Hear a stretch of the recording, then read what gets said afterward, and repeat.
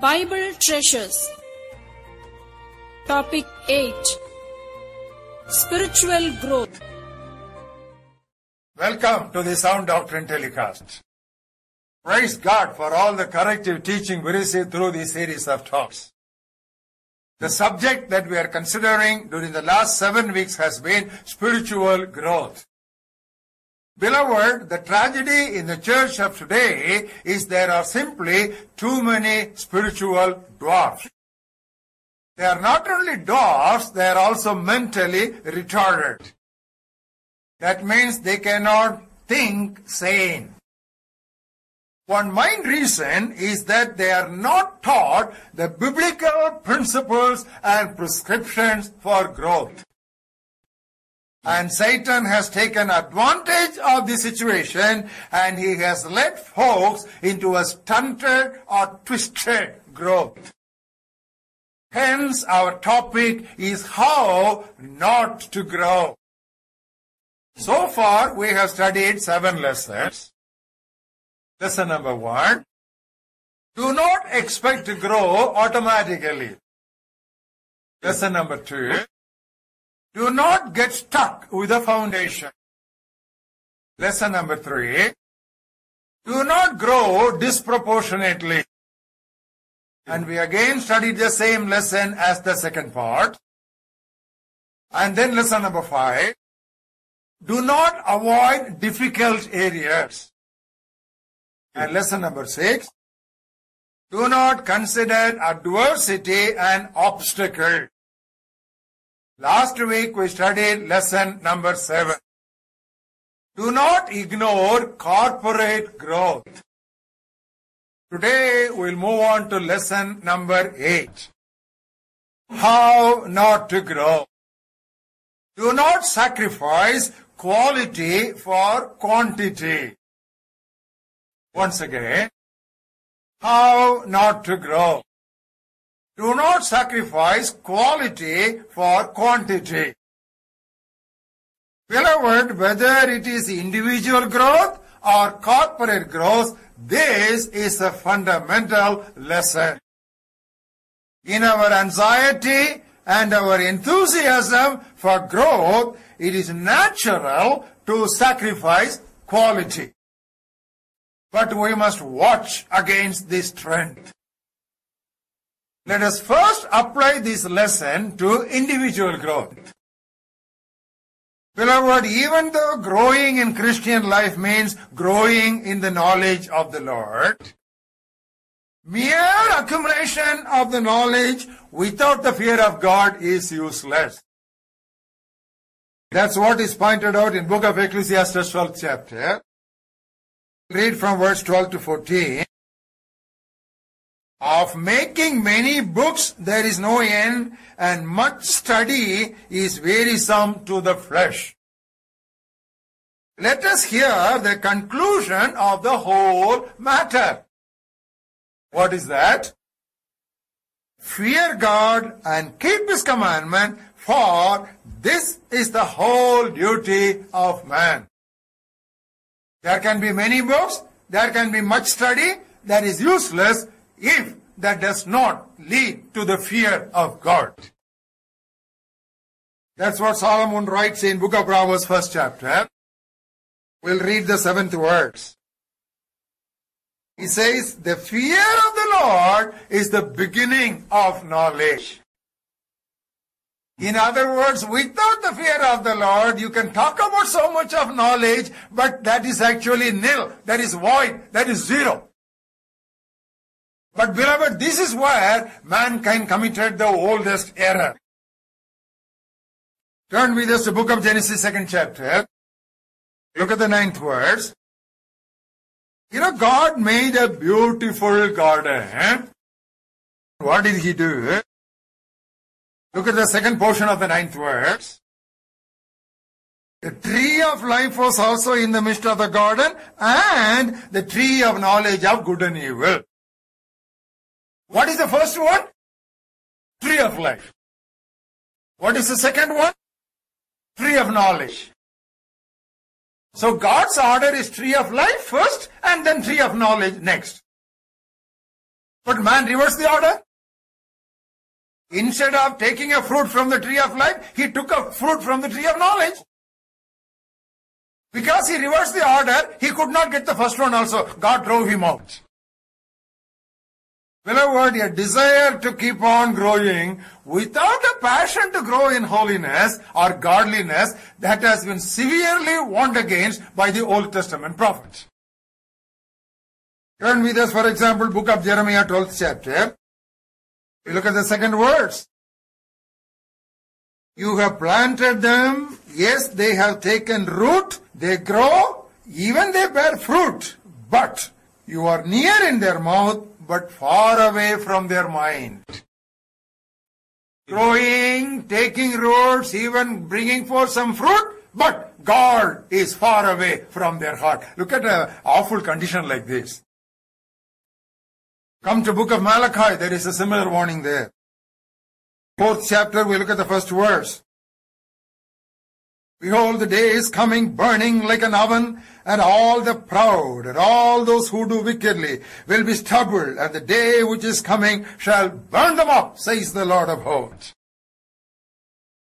Now this is about godless people.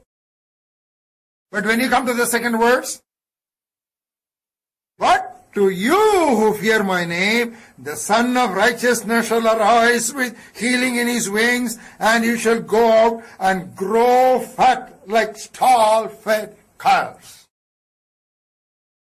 That is why Solomon in the 9th chapter gives us an excellent exhortation. Look at the 9th verse. See the latter portion of that verse. You know that godliness, that righteousness, a just man, you teach him, he will grow in understanding. And the 10th verse again emphasizes that truth. The fear of the Lord is the beginning of wisdom, and the knowledge of the Holy One is true understanding. Yes, beloved, even doctrinal knowledge, if that does not lead us to godly living, that is useless, that is worthless. That's what Paul warned against in 1 Timothy 6th chapter. The 3rd verse. Towards the end he says, doctrine unto godliness. No, doctrine is not just for doctrine's sake, not for intellectual accumulation, but doctrine for godliness. Now come with us to the 3rd chapter of the 2nd epistle. And Paul addresses by his own testimony. He talks about my doctrine and he talks about my manner of life. You see, he brings both these things together. One cannot be isolated or divorced from the other. Beloved, this was the problem with the Ephesian church as we meet that in book of Revelation, 2nd chapter. We all know that passage very well. They had many strong points. They had many plus points. What did Jesus tell them? I know your works, your labor, your patience, and that you cannot bear those who are evil. And you have tested those who say that they are apostles, and you have found them liars. What do we understand? It was a church full of activities. It was a church filled with programs. They all labored for the name of Jesus Christ. And they also were very sound in their doctrine. They tested people who called themselves apostles and found them liars. To that extent, they were good in their labor and in their doctrine. But what was the problem? Look at the 4th verse. Nevertheless, I have this against you, that you have left your first love. See, this is what we are saying. We talk about quantity, but ultimately we lose the quality. Come with us to 1 Corinthians 8th chapter, where Paul makes it more specific. Look at the first verse. The last line of that first verse. Knowledge puffs up, but love edifies. In other words, he condemns knowledge, mere knowledge, without that heart of love. That he points out in the 11th verse with an example. Because of your knowledge shall the weak brother perish for whom Christ died. Yes, beloved, head knowledge without heart experience is quantity without quality.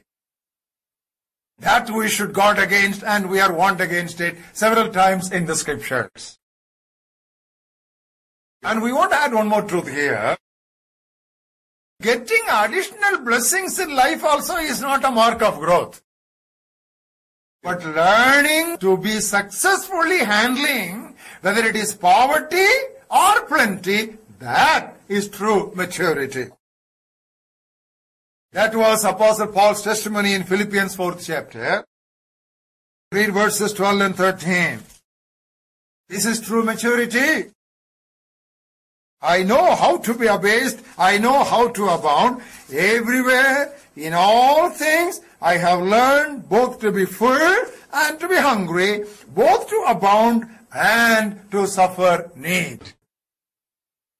I have learned, I have been taught. That means there's something in which he is growing. He's learning that. And following that only, he makes that classic statement, I can do all things through Christ who strengthens me.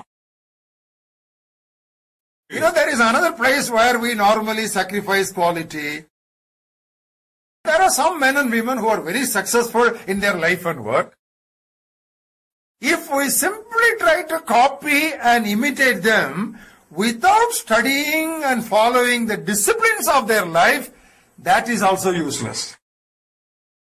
There will be outward show, there will be no inner reality and piety. The many long years men and women of God have walked with God, that cannot simply be duplicated. Now this is what Matthew Henry, the Bible commentator, has said. Spiritual growth consists most in the growth of the root, which is normally out of sight.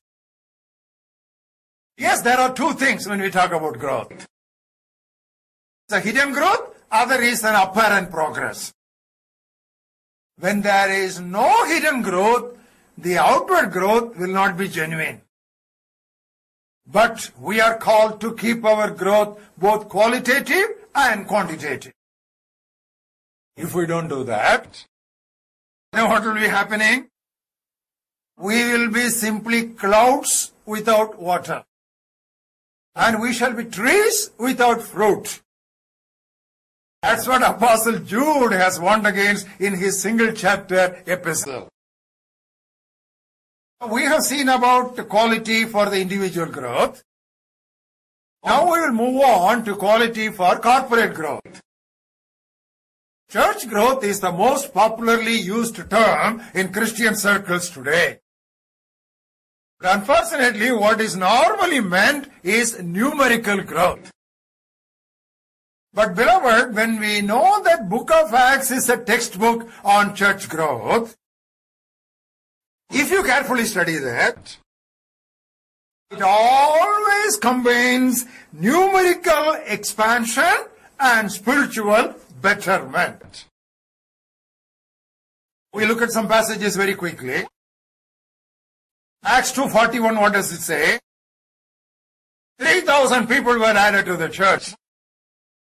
That is quantitative growth. And what do we read in the 42nd verse? They continued steadfastly in prayers and in doctrine.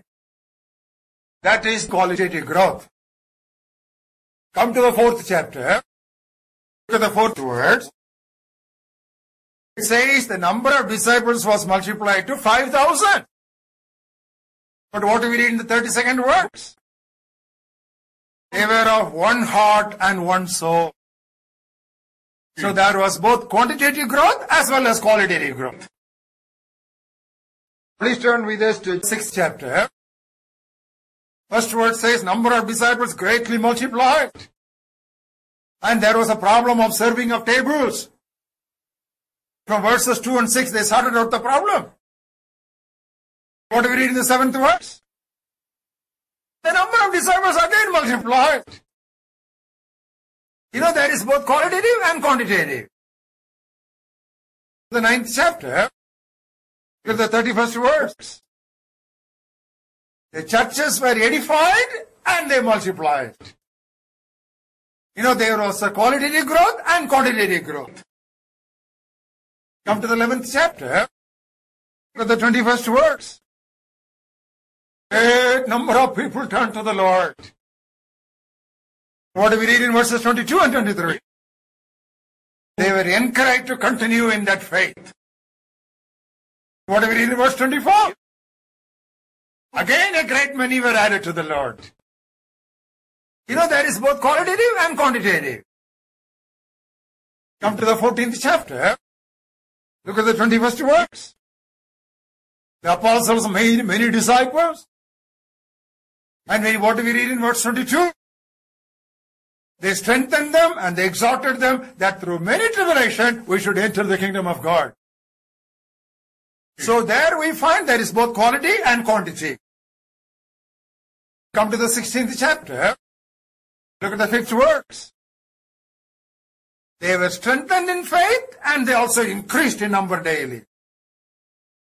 Come to the 17th chapter. We meet the Berean Christians. They daily search the scriptures. That means they were qualitative in their growth. And we read in verse 12, therefore many believed, even some prominent women believed on the Lord. So you find consistently all through the book of Acts, there is both qualitative and quantitative growth going together. This is what was outlined by Jesus Christ in his Great Commission. Come to us to that very famous passage. Book of Matthew 28th chapter. We'll read verses 19 and 20. Go therefore and make disciples of all the nations. That means go and make disciples. That's number one. Now that is the first step. Make disciples. And don't stop there. Come to verse 20. Teaching them to observe all that I have commanded you. Not only make disciples, but also teach disciples. Build disciples up. That is what is meant by that beautiful slogan in book of Isaiah, 54th chapter. Turn with us to the second verse. Read that verse, you know how encouraging it is. Enlarge the place of your tent. Let them stretch out the curtains of your habitation. Do not spare. Lengthen your cords and at the same time strengthen your stakes. You know, two words are given here. Let us take it the rule for all our life and ministry. Lengthen, at the same time strengthen. Lengthen, that is quantity, and strengthen, that is quality. If we overlook quality and concentrate only on quantity, we will then make a compromise on the building materials. Instead of using gold and silver and precious stones, we will go down for wood, hay, and stubble. Maybe it will be going very fast, it will be growing very fast. But there we have sacrificed salt for size. This is where we should always keep ourselves warned against and guarded against. If we are not careful here, we will immediately slide down for substitutes in Christian life and ministry. Now that's what happened in the Tower of Babel. They had brick for stone. That's what we are doing. Once you get into substitutes, there is a lot of compromise and you lose your quality. We want to make a statement here. Beloved, ultimate spiritual growth is not measured by how many souls we have won, not how many sermons we have preached, not how many books we have written, not how many churches we have planted. but how much we have become like Jesus. Beloved, God's ultimate aim is that we grow and grow, keep growing until we come to the full stature of Jesus Christ. How not to grow? Do not sacrifice quality for quantity. God bless you.